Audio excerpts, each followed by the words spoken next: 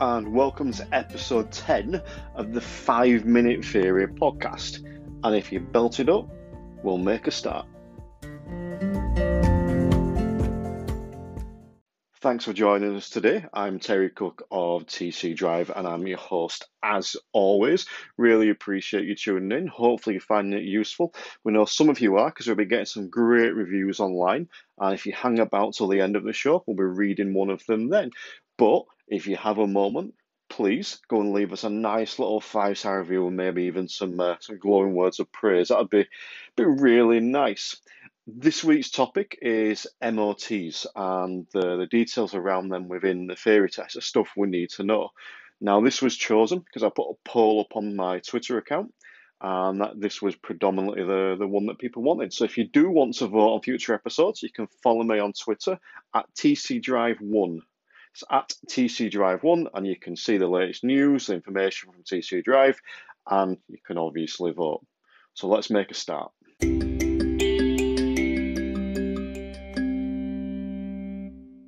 So I suppose the first question we need to look at is, what is an MOT? Now, an MOT stands for a Ministry of Transport test, and it's basically a check to make sure your car is fit and roadworthy and it's going to be safe to use. Now, these can be done in garages and they'll be done annually. Now, how does this apply to the theory test? Well, there's some questions that will crop up because there's some key facts that you need to know to be able to run your car safely. So let's take a look at a few of those questions and see if we can examine them. Your car requires an MOT certificate. When is it legal to drive without an MOT certificate? So here's the options for this question. A, up to 7 days after the old certificate has run out. B, when driving to an MOT centre to arrange an appointment. C, when driving the car with the owner's permission. Or D, when driving to an appointment at an MOT centre. Okay, the only time you're allowed to drive a car without an MOT certificate is to a pre-arranged appointment at a garage. That's the only time. So you can't drive it to a garage to arrange an appointment. You would have to contact the garage first and book an appointment. You can't just drive it because someone's given you permission. There's no rollover phase. It's not the MOT expires and then you've got a bonus 6 days. The only legal time you're allowed to drive without an MOT is when you're on the way to a pre-booked appointment. Okay. So another question that might crop up is asking, when will a new car need its first MOT test? So as I mentioned earlier, MOTs are an annual occurrence. You need to do them every year. However, for a brand new car, there is an initial exemption period, and that's 3 years. So you would need to have an MOT done on the car at 3 years old.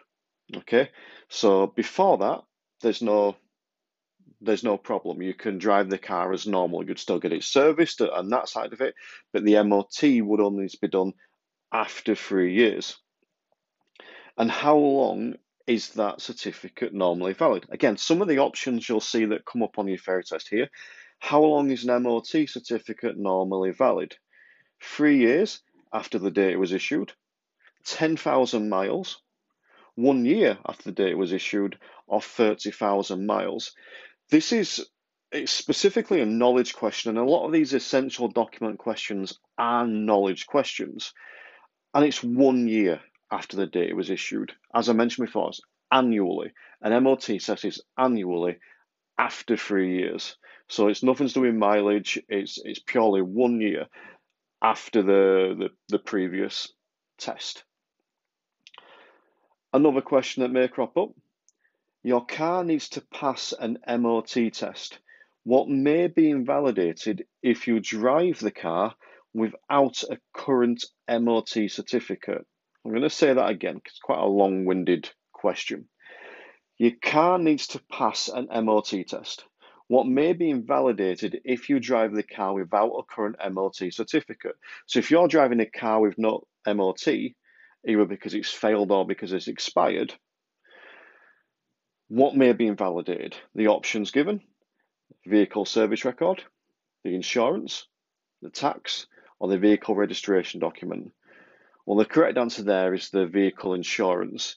If you drive without an MOT, your insurance may well be invalidated. It's highly likely to be invalidated. So if you were just driving about and someone crashed into you, even if it wasn't your fault, your insurance would likely be invalid and wouldn't pay out because you were essentially driving illegally without an MOT. So it would affect your insurance there. So that's the MOT. They're the sort of questions that will pop up. So the key things to remember: a new car wouldn't need an MOT until 3 years. The MOT is annually. Without an MOT, it affects your insurance. So I hope you found that useful.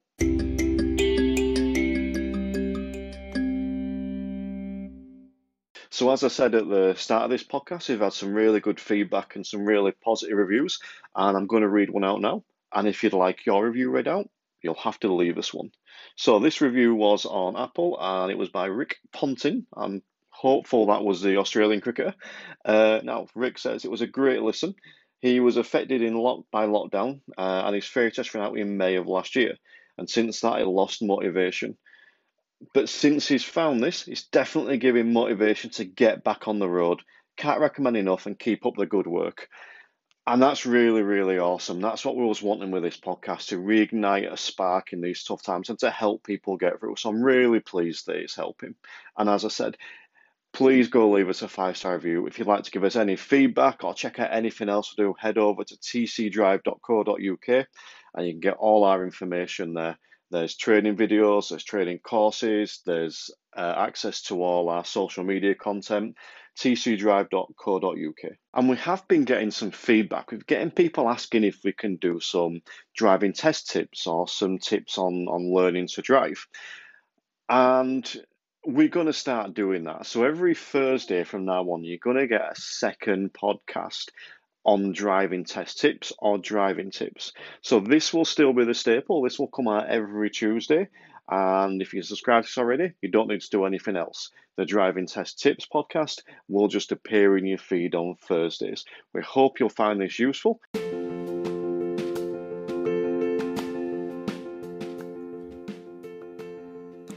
Thanks for joining us today. I'm sure and hope you've found it useful. And remember, if you've got any questions, concerns, issues, worries, troubles or problems, feel free to go over to tcdrive.co.uk and leave us some feedback there. And as always, stay safe and drive safer.